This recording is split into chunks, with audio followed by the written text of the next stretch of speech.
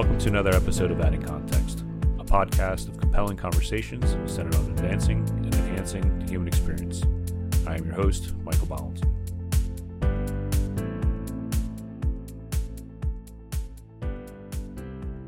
Welcome back to another episode of Adding Context. Today I'm speaking to Ezra Dyer. Why don't you tell people what you do? I'm an editor at Car and Driver magazine, and I write about cars. Is it as appealing and as interesting as it seems, or is it more mundane? Usually it is as appealing and interesting as it seems, and I'm frequently reminded of that by many people that I know, that I should not take it for granted or complain about anything that I'm doing. If I'm driving a car that maybe I'm not that excited about, I'm still driving a car and evaluating it and writing about it. So it's a fun thing to do. So before we jump too much into the cars and the main thing, a little about you. Where are you from originally? I grew up in Maine and kind of fell into the car thing there naturally because we were out in the middle of the woods on 30 acres and my parents didn't know what to do with me when I was 11. And we, around that time, had a Subaru wagon that we were trying to sell because it was almost dead and no one would buy it for $500. So they just said, all right, you can go drive that around out in the woods on the back 30. So I was 11, my brother was 9, and they turned us loose with this thing. And they started out riding with us and supervising. And then eventually we're just like, all right, you got it. You go for it. And so we were driving around out in the woods at age 11 in Maine and kind of went from there with motorized things, snowmobiles and four-wheelers. And then when I eventually finally got my license, my IROC. And even at that time, I was always reading car magazines and obsessing about cars. And, I think I was planning what my first car was for roughly, from age 10 onward. And what was that? So I've even still got, classifieds, print classifieds from then. I can look back at what I circled, what I was interested in. What kind of car were you looking at? What did you ideally want to have as your first car? I really was interested in, I really wanted a Camaro or something along those lines. And then around the time when I was ready to actually get a car, I found the IROC for sale. And it was actually priced in a range that I could swing and had like 100,000 miles on it. And bought it from a priest who had driven it up from Florida. And he had tinted out windows and a car phone. And the vanity plate said Christian on it. And so I bought it from him. And then that was my car for the next 2 years. Nice. My first car was a 1984 four-door Chevy Cavalier that I believe I was purchased from an older lady who just couldn't drive anymore.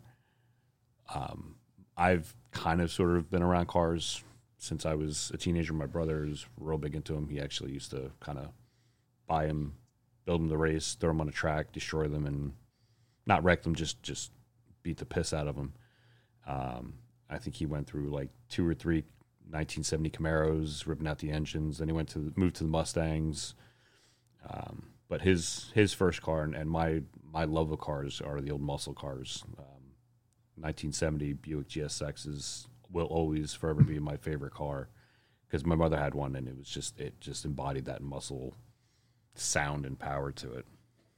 Well, that's kind of the reason why people read about cars is because there's this, for most people, there's a gap between your Cavalier reality and your GS dreams, and you want to read about it and experience it vicariously through jerks like me who go and drive those cars. I'm not sure I'd qualify you as a jerk just because you get to drive nice cars. Oh, well. Yeah. What drove you to wanting to be a writer for about cars and automotive? The writer thing was basically because I eventually learned that I wasn't good at anything else. And I really tried, I had this idea even pretty far into college that, well, I can't do that, even though that seems to be what I'm good at. because that's not a viable career option. So I was taking physics and computer science and thinking I was going to go in more of an engineering direction or something like that. And I just wasn't very good at it and didn't really enjoy that kind of thing. My mind will work that way, but it's not like my natural inclination to get into to grasp calculus. So, and then I was doing fairly well at writing, and in college, wrote for the college newspaper, had a column there. And then when I got out of college, I just said, well, I'm going to give this a try for like a year or two. And if it doesn't work out, then I'll go to law school or something. I don't know. And I got a column in a magazine called The Improper Bostonian in Boston, pretty much right out of college, based on my column that I had in the college newspaper. The publisher there said, hey, keep doing what you're doing here. And it was a humor column. It's difficult to be funny in print. I mean, I know because it's difficult for me. And so that was sort of that became my entry into writing about cars, because after I was writing for that magazine, I figured, okay, now I have some credibility to talk to car magazines and pitch them. And I'm already employed somewhere. And I don't write about cars yet, but there's, in the Venn diagram of people who can write and people who know a lot about cars, there's not that much overlap. It's not like saying going straight to like, I want to be on the New York Times editorial page, or I want to write, sports was one that like, oh, everybody wants to write about sports. Cars was a little bit more of a specific thing. And that was part of my advice for other people who were asking, how do I become a writer?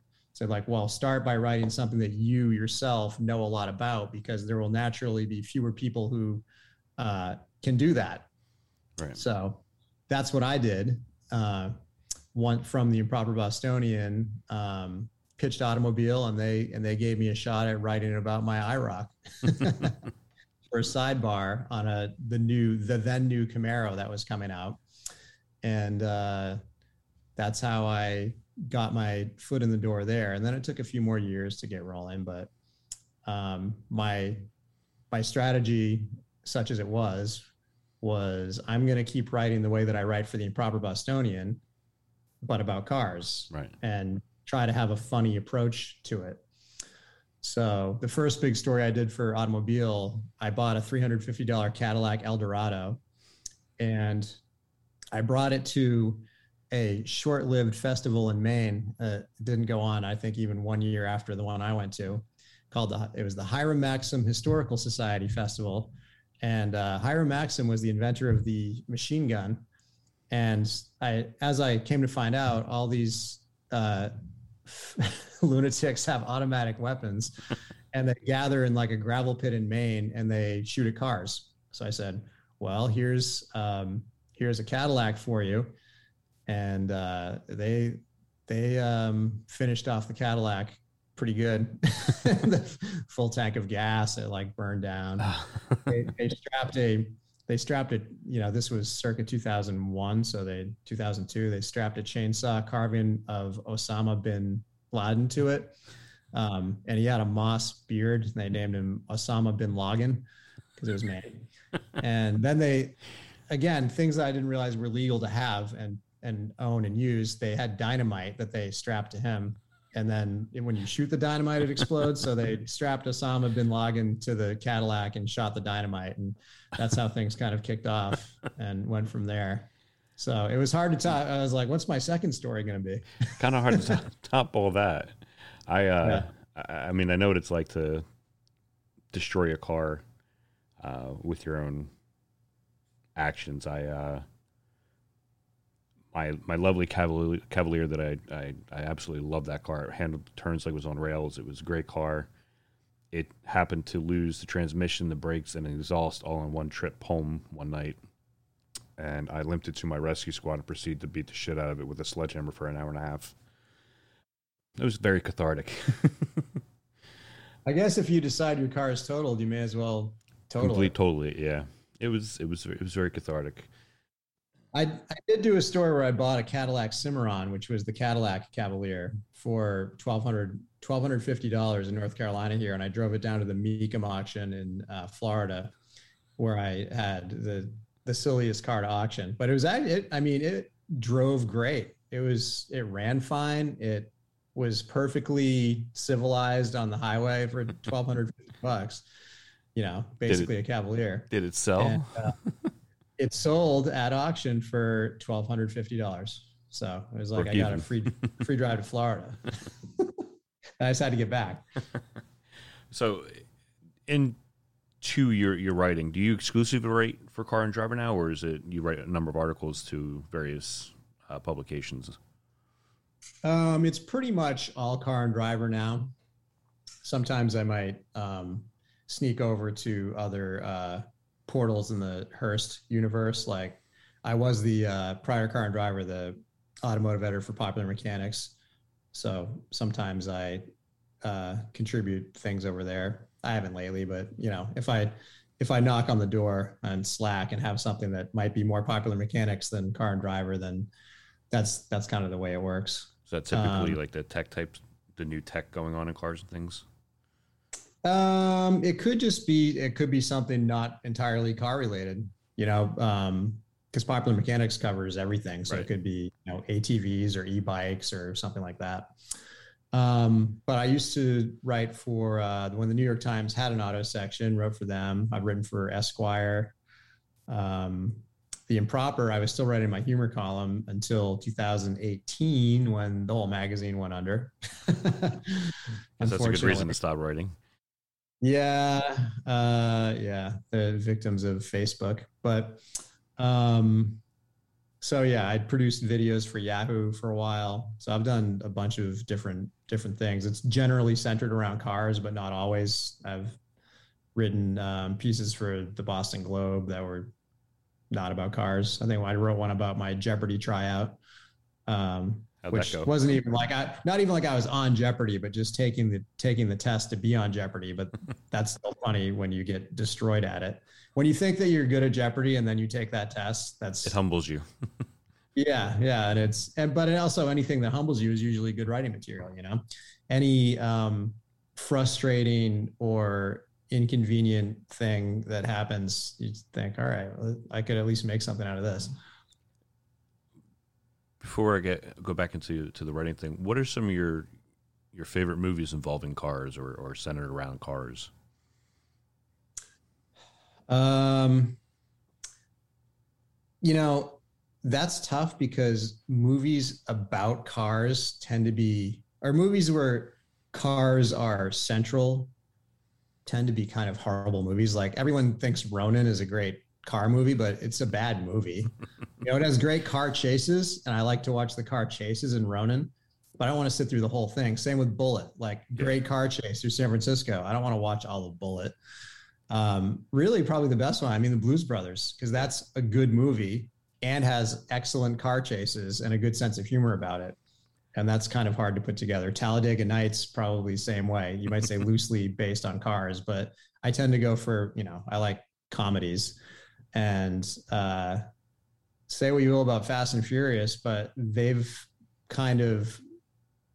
taken automotive, you know, movie car chase. They've taken it very mainstream, which it wasn't before. It was always kind of like more of a hokey.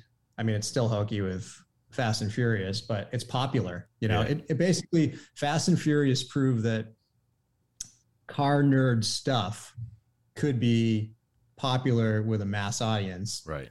So I mean, I enjoy those movies. They're just kind of silly. Yeah, I'm in the same boat. I think they're fun to watch. They get a little crazy, you know, like the in the middle of the race, when they're really punching it, that whole CGI breakdown of like the gas going through the engine and powering everything. You see the mechanics. It's good visuals, but I like the fact that they blended the old school, you know, was that a Challenger that he had, and then the new stuff, like the newer, you know, what they were kindly referred to as race rockets and things like that, are easily tuned cars that are super small and compact, lightweight, that you can throw some boost in and they fly. Well, whatever the Fast and Furious sensibility is, it's at least informed by, you can tell, people who know cars. Yeah. So it's not one of those things where someone's upshifting 40 times in a, in 1/4 mile. Yeah. There's definitely things you can see that they do had stuff like that. good tech advising. Counting the number of bullets in a magazine is always a good thing in movies in my book. Adds to the reality. What are your thoughts on Gone in 60 Seconds? It's been so long since I've seen that one that I don't even really remember it. Nicolas Cage, right? Yeah. The thing I liked about that again was they really centered on the cars. They kind of fixated on the cars, especially the one specific Cobra, which was a gorgeous car until the end. I tend to just annoy people who are watching movies with me that are not about cars but have car chases, because I'm picking out the stupid things that, like in The Rock, where you have a car chase between a Hummer H1, which is like the slowest vehicle ever made, and a Ferrari F355. And then even the editing is bad, where like the Hummer crashes into an apple cart or something and comes to almost to a complete stop, and then a split second later it's flying down the road, like that kind of stuff. Like, come on, nah, that wouldn't. Or, in Dazed and Confused, there's a like 70, it's supposed to be 76 Camaro sitting there, but it's got wheels from like a 1982, the Next Generation. Like, oh, come on, who missed that? A lot of people probably wouldn't pick up on that, but I don't even think I picked up on that one.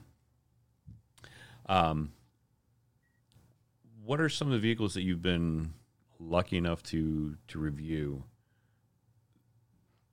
What are some of your favorite ones first before I go into any of the other part of that question? One of my stock answer for that for about the past 10 years has been the Ferrari 458 Speciale, because I really don't think internal combustion cars are going to get any better than that, or they really haven't. I mean, they've gotten faster, right? But that car had a screaming 9,000 RPM V8. It just sounded so good. It looked so good. It was excellent to drive. I mean, that's the car that if I was going to have, one car to park in my garage and just stare at and drive, then the 2009, 2000, whatever it was, around then, the 458 Speciale, that was just an amazing car. And since then, I mean, I've driven, Bugatti Veyron and Bigfoot monster truck. Big difference. That's truly covering the spectrum there. Yeah, I mean, one aspect of the job is that you've got to be comfortable driving a lot of different things. And so Bigfoot, I've driven an old Formula One car, Ford's Le Mans Racing GTLM car from the most recent campaign. Once they retired those cars, the Ford GT, they brought one to VIR and got to drive that, which was just the most insane, make you feel like a hero car ever. Like, wow, I'm really good at driving. No, you're just driving a Le Mans race car. So, I get to kind of talk my way into some pretty good rides. But yeah, that Ferrari is one that will be stuck in my brain for a long time. And then I'm also, the electric stuff that's coming out now that's usually what I'm excited about. Like, I was really excited to drive a Rivian. I'm looking forward to driving a Lucid Air when I get a chance to drive one of those. But the ones that stick out in the past, yeah, Bugatti Veyron, God, now I'm drawing a blank. The McLaren SLR 722. I drove 206 miles an hour in Dubai. So, I was going to ask, where do you typically get to do these test drives? Is it a closed track or kind of all over the place? It depends on. So what usually happens is the manufacturers, when they have a new model they want to show off, they have an event for it somewhere and they invite people to come and drive it. So that could be anywhere. In the case of that Mercedes, it was in Dubai and there wasn't a track or anything.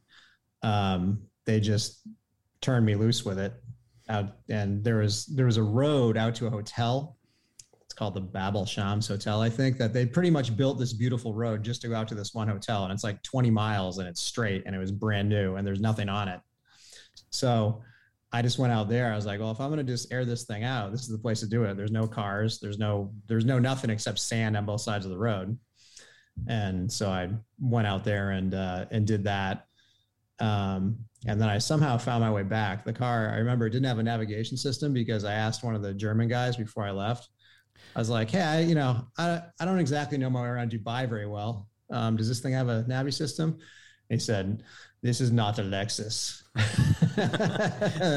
And I went on my way. So there is that aspect of it too. There's certain cars that maybe weren't the best cars, but I had some kind of interest in. Now, I mean, that car is an amazing car, but I've probably driven other cars that are better cars, but I didn't have that kind of a crazy experience with them that kind of burned into my brain. I was going to ask, what are some of the cars that we'll say underwhelmed you from what your expectations were to what reality was for it? The cars that underwhelm tend to be ones where they just missed their own mark, blatantly didn't try hard enough. Mm-hmm. Or they revise something in such a way that it's worse than it was before. Like, for instance, the first time I drove a Mitsubishi Outlander, I was doing a story where I was driving across the West and driving different cars from stop to stop and kind of an overview of the, what's new for Esquire. And I got behind on my itinerary and had to drive a Mitsubishi Outlander 1,000 miles in one day. And I think there was some kind of Stockholm syndrome where I bonded with that car, because then I was like, I got to buy one of these. I really liked it. And so my wife and I bought one, and I still had put 60,000 miles on it and really enjoyed it. And then I drove they refreshed it, redesigned it. And the next one, the one I had a tailgate that would flip down, like a split tailgate, like a BMW X5. I was like, oh, that's cool. You can tailgate. They got rid of that. It had, you could like torque bias, send more torque to the rear end. So, you could have slide the ass end around in the snow. Right. They got rid of, they kind of like, they just dumbed it down. I don't know why they did that. Like, why do you get rid of the cool things that made me buy it? But that can happen. Or it's just a car that, sometimes there's a car that's aimed at a certain audience, and that's not me. Right. And there are a lot of cars like that. You've got to keep that in mind when you're reviewing them. Like, I am not the Lexus ES350 buyer. I don't want a car that's completely, numb sensory deprivation chamber on wheels.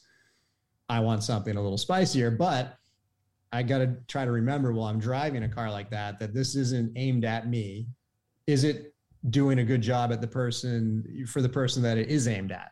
Right. So that's the kind of thing. What happens is that there's certain aspects of an otherwise good car that are not as well executed. No car is perfect, no matter how expensive it is. And even the most finely fettled mainstream cars, they can have just goofy stuff going on. Like, I just drove I think it was a Hyundai. Yes. I can make sure I'm maligning the right car. It was a Hyundai, and they have a dual clutch transmission. So it's not an automatic. It is an automatic. It drives like an automatic, but it's basically, a manual transmission on the inside with two clutches. And it just had, on certain speeds, it would shift like it would shift like my Camaro hitting second gear. Like, it was like wham. I was like, wow, this thing has some goofy tuning that needs to be addressed. And otherwise good car, but it's got the new Volkswagen GTI, great car to drive, but they redesigned the interior in such a way that there are no buttons anymore. It's all this capacitive touch stuff. And it's like they tried to make it look like an iPhone, and it's just horrible to use. Got it. And there's things like that tend to be the aggravation points, but there aren't too many cars now that are just like, oh, that whole car is horrible. Like there's too much competition for that kind of stuff to make it through. Do you have a set metric for when you're, I guess, rating cars and looking into them, like how they shift, how the transmission is? Do you break it down on strictly mechanics and then the aesthetics, or is it just kind of a car by car basis? It's a case by case basis because there's usually something to focus on with any given vehicle. Like I'm driving so right now I'm driving the Kia Sorento plug-in hybrid and the new Ford Raptor, which has on 37-inch tires. So the new thing for the Raptor is the big tires. How does that work? And for the Kia, it's more, does it make any sense to buy this plug-in hybrid that costs 50 grand when the regular hybrid costs significantly less? And is it going to be quicker? Is it going to get you that much better mileage? Like, who is this for? Can you drive it in electric mode? So that car is less about the fact that it's a Kia Sorento, because we've covered Kia Sorentos, but we haven't covered this one and why you would get this one or not. Right. So that's, there's usually there's an angle. You got to look for the angle on everything, because you also got to remember there's, 100 other people writing about the same car. So why are you going to read my review? Right. To jump into your more recent article, the top 10 for 2020 for Car and Driver, how do the cars get divvied up? Is it kind of like drawing straws? Is it by seniority who gets a pick? Or do you kind of just sit down around a table and say, well, I want to cover this car or these cars? How does that list come together? How do the cars get picked, or how do they assign who writes about what? A little of both. I was curious how you kind of all come together and figure, well, these are the 10 cars that are going to be on this list, and who gets to write about which car? That is a very extensive process that involves a lot of standing around and arguing at a Boy Scout camp in the wilds of Michigan. They get every car together that they think of that could possibly be a candidate. And it's usually something new. Anything that won last year is automatically up for consideration. And we get them all together in one place, and we all convene, and we all take turns driving the 10 best loop, which is, the Michigan version of a curvy, hilly road. And try not to have any locals come follow us back and want to beat our asses, or have the police follow us back, as I had happen one year. And so you just drive all the cars as much as you can, and then everybody writes their notes down, everybody rates them, and then you compile all the scores, and then you see what shakes out. So there usually aren't huge surprises, because we're all talking to each other, and if the new Bronco is really, everybody's loving it, then you're okay. Everyone's going to give this a good score. That's going to get on there. Or something like a Porsche Boxster Cayman that's good every year. Perennial. Unless they did something to screw it up, then that's going to make a cut again, And then from there, once the cars are picked, then it's a matter of editors deciding who's going to write what, and it's partially a function of who's driven what, right? Because maybe everybody didn't drive every car there, and this year I didn't actually make it to Michigan, so I had something else going on. So it became a question. I wrote two of the entries, the Kia Telluride and the Subaru BRZ, and I'd driven both of them, so that was how that happened. It's kind of, it's not like that sophisticated of a process. It's just who's driven what, and who can get it done in time. Can you fill us in a little bit about the time you were followed by the cops back?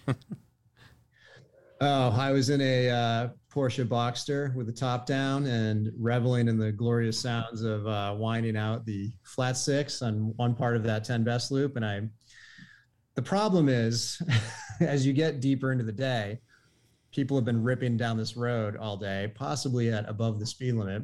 Maybe some of the locals have called the police and alerted them that this is going on. Got it. And then eventually one is going to go set up camp somewhere along there. And I was the unlucky party who met that guy just after he had set up. And I wasn't even going that fast. It was loud because I was in second gear. And this is an argument I've used with the police before, with the Ford GT once in a tunnel in Boston. It's like, I know it sounded like I was going fast, but I was only in second gear. I was just revving it up a little bit just to listen to it.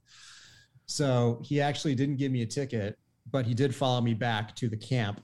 And then it was like, I was like the shameful one rolling in with my By the scruff of my neck. Like, look what I found out there. And he gave everybody a little lecture about taking it easy on the 10 best loop, but he didn't give me a ticket, and he didn't, I don't think he gave anybody else a ticket either, but that's the problem with public roads. That's why I do like tracks. I mean, I wasn't going crazy or anything, but there are cops, there are other cars. If you're out on a track or the Bonneville Salt Flats or something, then you have to worry about that. Right. I was having a conversation with somebody last week, I think, about, you have all these expensive cars like the new Vet, the perennial Vet, high-end cars. You don't have the space or the regular availability of an environment to really use that car to what it's built for, and that's high speeds.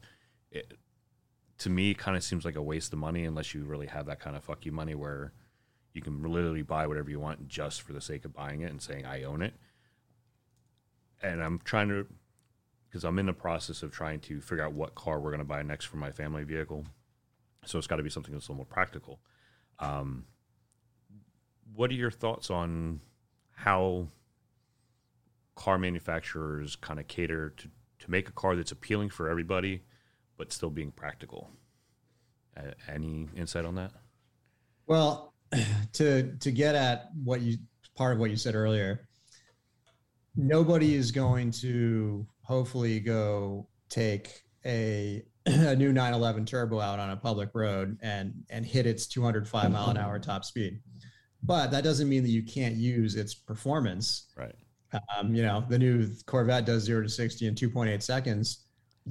Go out to a 55 mile an hour road and stop, and you can go 0 to 60 in 2.8 seconds. You're only going 5 miles an hour over the speed limit. You can do that. That's why cars that feel good going slow or feel like have a lot of feedback and are rewarding to drive even when you're not going a million miles an hour are usually very popular. Like that's one of the genius things about a Porsche Boxster, Cayman, or 911 for that matter. Even when you're going slow, the steering feels good. Right. Like everything you feel connected to the road. You don't have to be going that fast. You're in something that could go that fast. And to segue into the second part of what you were saying, family cars are practical vehicles that have a little bit of that magic tend to sort of, those are the cars that we tend to find on the 10 best list. If there's an everyday car that still strives to drive a little bit better than it needs to, then that's appealing because, just because you need a 7-seat SUV. Well, look at the Kia Telluride because it's beautiful inside. It's trying way harder than it has to. Looks like a Range Rover basically. And it's really good to drive. It's not a slob. It feels more expensive than it is in just about every way. So that's kind of what we're looking for. And in my own life, we bought a Chrysler Pacifica plug-in hybrid last year. And the Pacifica, once you get over the minivan idea, once you decide, okay, I can get behind a minivan. This thing's awesome. Power doors, all right. Then the Pacifica is, to my mind, the best one and the only one that has a plug-in hybrid. And again, it's something that is sneaky good to drive. Yeah. We had one in our long-term fleet we test before at the beginning and the end. At the end, it pulled like 0.89 G on the skid pad because the tires were a little bit worn. And that was more than the BMW M3 that we had earlier in the 2000s. Wow. Pull. So, yeah. So you catch someone on an on-ramp in a hurry in their Chrysler Pacifica, they might be able to hang with you better than you would expect. I actually fell in love with it was a little bit more of the sporty version of a Dodge Caravan. A couple years ago, I drove it, and it felt nice. RT. Honestly, it was a rental, and I don't remember what. There was one that had like red stitching on the seats or something. They called it. It was the RT. They called it the man van. Yeah, I think that might have been it. I did take one of those out on a track at New Jersey Motorsports Park, and it wasn't really appropriate for a track, but it did its best. I think people need to get over that. But that was kind of go back to your point about it's really how it feels, how the car feels going slower is what really makes it. And that was the kind of counter argument thrown at me is you're not necessarily paying for the name, you're paying for the fact that it is just a better machine. It's smoother. The steering's a little more responsive. It's just better to feel inside. Plus all the creature comforts that come along with that. Yeah, not every company does that very well. I mean, we're always recommending Mazdas to people because a Mazda CX-9, beautiful interior, great to drive. CX-5, same deal. The Mazda 3, same deal. They all have a little bit more feistiness to them than you would expect out of a mainstream family car. Yeah, and they're not, but they get outsold by the, every year the Nissan Rogue will outsell every Mazda by a gazillion. So not everybody wants that. Yeah, I had a Mazda 3 hatchback. I think it was an 05 Mazda 3 hatchback, and absolutely loved that thing. It felt like a little rocket, and it was awesome. What are some of the big opportunities as a writer that somebody would have in the automotive industry aside from review? Is there any other aspect of writing that could be employed? Other than reviews, I mean, I'd say my job breaks down into there'd be reviews or commentary or feature stories where the goal is to come up with the craziest idea you can think of and then see if somebody wants you to actually go do it. So I spend a fair amount of time thinking those kind of thoughts, and that's how I end up with stuff like, I'm going to FedEx myself a package in New York and race it down to Miami in a Bentley while wearing a tuxedo. Sounds like something you'd see on Top Gear. Which I did do. Did beat the package. Did beat the package down to Miami. How long did it take you to get down there? 12-ish hours? I forget now. We left as it was getting dark in New York, but it was the summertime. And then we pulled into South Beach at like 5 a.m. It was still kind of dark out there. That's pretty, so we did it pretty fast, actually. Completely overnight. Yeah. Yep. Did that with Alex Roy, who's a specialist in that kind of thing, or he used to do that kind of thing quite a bit. Cannonball runs. Yeah, we had laser jammers on the car and a CB antenna so we could listen to truckers. all the little tweaks to get the information so you know when to speed up and when to slow down.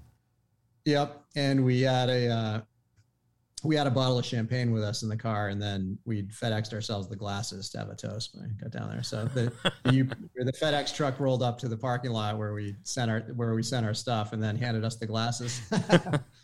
So anyway, there's stuff like that where you try to think, what's a silly thing that I could do, but it might actually work, and not all of them work. Like I had one, I was trying to see if I could drive fast enough to go back in time because there's a really narrow time zone. Please tell me this was in a DeLorean. I think it was in whatever I could get my hands on, but it didn't really, the math didn't quite work. There's like one part of Arizona, I think, that doesn't observe daylight savings time. So half the year there's this like little narrow sliver of a time zone where it was still too wide to get across and go back in time. But I'm thinking these thoughts. Got it. What are some of the big things? There's a lot of talk now about, car prices being so high because, production's down from last year and the year before. What are some of the challenges you see in the automotive world in general right now? Well, the challenge for anyone buying a car is that the prices suck, and used cars are somehow more expensive than new cars. And my advice, I just wrote a column about this, was, don't have your heart set on anything. Like why do you really want a Toyota Tacoma that bad? Yeah. I went through this with my brother-in-law that I said, okay, you really want a Toyota Tacoma. You've had one for 20 years, but the dealer wants $5,000 over sticker for the one Tacoma that he's going to get in next month because of this supply shortage going on right now. Meanwhile, the Nissan dealer has 4 new Frontiers, which is arguably better than a Tacoma. They just redesigned it. Why you consider a Frontier? And they're willing to deal on it. And so he went and he bought a Frontier and he loves it. So it's hit them where they ain't, like that. If you're buying a car, be willing to keep an open mind and consider things that you might not have considered. And I think this is it's all gonna work itself out. Anytime we have one of these conditions that seems bizarre and feels permanent, it never is. Right. The pendulum will swing back the other way. And we're in a really weird moment right now where my sister-in-law bought a brand new Bronco Sport that her daughter promptly came home from college and drove it for 10 minutes and totaled it. Oh, and she's okay. But that's good. they now they're like, "Girl, great. Now how are we going to replace that? Because there's no cars." And the Ford dealer has a new actual Bronco coming in, or a couple of them that are going to be sold at list price, he says. And meanwhile, the insurance company gave her more money than she paid for the Bronco Sport because used prices. So she bought it new, and the used prices are like $6,000 more than that. So she's getting actually more money than she paid for the vehicle back from the accident. So she's going to get a Bronco. And that's why I was just out giving my nephew manual transmission lessons in my 2003 Ram because the Bronco is a manual. Got it. So, yeah, I had my kids out a few months ago. They're 13 and 16, or at the time they were 12 and 15, just to give them an idea of what it's like to get behind a wheel. It's a manual. I want them to know how to drive a manual, so they can get in anything and drive theoretically. My youngest kid surprised me. He had a nice, smooth transition of the clutch and the gas, and it was a nice takeoff. And then he coasted and, all right, I'm done, and got out of the car. But which car? We have a 2019 Toyota Corolla hatchback. Oh, nice. My wife, we had an issue 8 or 9 years ago. Unfortunately, we lost our Mazda that we love so dearly to an accident. Nobody really injured or severely injured outside of my youngest having his face broken jaw and broken cheek. Yeah. My cousin was driving. She was stopped waiting to clear traffic, and somebody just plowed into her at like 60 miles an hour as she was at a dead standstill. We took the money from that and bought another car. And later on that year, that car got totaled because we clearly didn't learn our lesson and let my niece drive it, and she hit black ice and totaled it. So we took that money and we're like, no more automatic cars. Everything's got to be manual. So we've kind of been sticking with manuals for the last few years, and it was time to get a new car, and we saw that, and it was one of the few that they had on the lot that still had a manual transmission. It looked good. It looked very similar to the Mazda 3 that we had, and my wife loves it. The Corolla is one of those cars that, again, it fits into the category of trying harder than they had to. Yeah. I drove one of those back to back with a Lexus. I forget which Lexus, but I noticed that the steering wheel controls on the Corolla are the same as the Lexus, like the adaptive cruise and all of that kind of stuff. I was like, this is the same Lexus gear on this, but this is a Corolla that costs much less, and it's fun to drive. So, yeah. I noticed there's like Toyota and Lexus are pretty much the same thing, only what you're paying a little bit more for the slightly more feature comforts that are added to the Lexus. What is it? I think Ford and Volvo, very different, but kind of the same. Nissan and Acura. Ford used to own Volvo, but now Volvo is owned by Geely, and Ford divested itself of its fancy brands. But they used to have. There used to be like companion brands. Yeah. Before I get into my fun questions to end things, where can people read up on you or follow you for that matter? Car and Driver, get a subscription to the old print magazine. That's what I say. Or carandriver.com. Plenty of people read that. There's no, I don't think you need a subscription. I think you can just read it. I think you do need a subscription though, maybe if you want to be a commenter and tell me how dumb I am, or great I am. And, I don't know. I'm on Twitter. I hate Facebook and avoid it. But sometimes I'm on that if I have to be. Nature of the beast, unfortunately. Yeah. And it's dumb because I'm on Instagram, which is, I know, the same company, but it seems less odious somehow. Yeah. It's less poisonous. So yeah, I've got it's just at Ezra Dyer with my random. It's usually just, I saw a weird car, saw one on Craigslist. It's not usually stuff that I'm driving. I mean, unless there's something really interesting about what I'm driving. Right. Because I don't like to just be like, hey, look what I'm driving. Like, well, who cares? Good for you. You're lucky. You got to drive Bugattis and some really nice things. Well, if I'm driving a Bugatti, I might flex with an Instagram post on that. But, If it's a standard mom and pop kind of car or a conventional car, it doesn't have to be praised upon like a Bugatti or a nice Porsche. So people are often more interested in the accessible stuff, which makes sense. Yeah, it's nice to have that fantasy and the idea of what it's like and to maybe experience it once or twice, but I can see why people want to know more about the tangible. So back time for the question of what would you rather? You can answer it, you can pass it. They're just for fun. Would you rather be an unknown superhero or an infamous villain? Well, I don't give a crap about being famous, so I guess I'd go the unknown superhero. I mean, that notoriety does not really, or fame doesn't really interest me. That's why I'm so like half-assed about my social media presence. I used to be very minorly locally famous in Boston, I would say, because my pre-social media, my photo ran with my column, so people would recognize me on the street and stuff. And it's more just awkward for me. I'm in the times when that would happen, because then I don't know, what am I supposed to be entertaining now all of a sudden? Don't force me to be funny. Usually just like spacing out in your own head, and then somebody says, hey, and then you're like, oh, now I have to remember what you think I'm supposed to act like.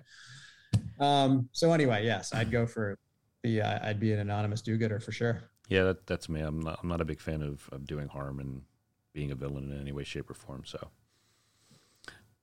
next question: would you rather watch nothing but Hallmark movies or nothing but horror movies? That's a tough one because I'm not really a fan of either of them, but I would go horror, I guess. I like some American Horror Story now and then, but I don't really like scary stuff. Why do I want to be scared? But I guess I'd rather be scared than bored. Yeah, I'm the same way. My wife kind of watches those Hallmark style movies around Christmas, and I get tired of them really quickly. So yeah, I'm on board with the horror movies, and we'll go with the last one. Would you rather run 100 miles an hour or fly at 20 miles an hour? That's a good one. Like, I have this capability? Yeah. How high can I fly? Is it like, I guess high enough for you to maintain consciousness? I can just fly, but I only can go slow, or I can run 100 miles an hour. I think it'd probably be more advantageous to be able to fly, even if it wasn't that quick. Because then, like, if I want to go out to an island or something, I could. Maybe I'm not in that much of a rush. I think that would blow people's minds more if I could fly than I could run really fast, because humans can run, in the 20 something mile an hour range. So running 100, granted, that would be crazy, but I can go 100 on the ground. I can go get in my 2003 Ram and probably go 100 if I want right now. Yeah. I can't fly. Right. So I'm going to go flying. I'd rather fly too. You can get to places that you can't with the vehicle. For most vehicles, without changing vehicles, because someone found that hybrid to go in air, on the ground, and in water in one. Well, running 100 miles an hour would just be a change in degree of what I can do already.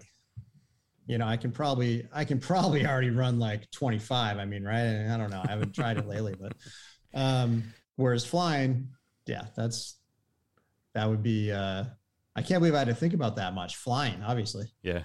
It's like one of those things, invisibility or flying. I think I'd probably do the flying thing. Yeah. Any parting words?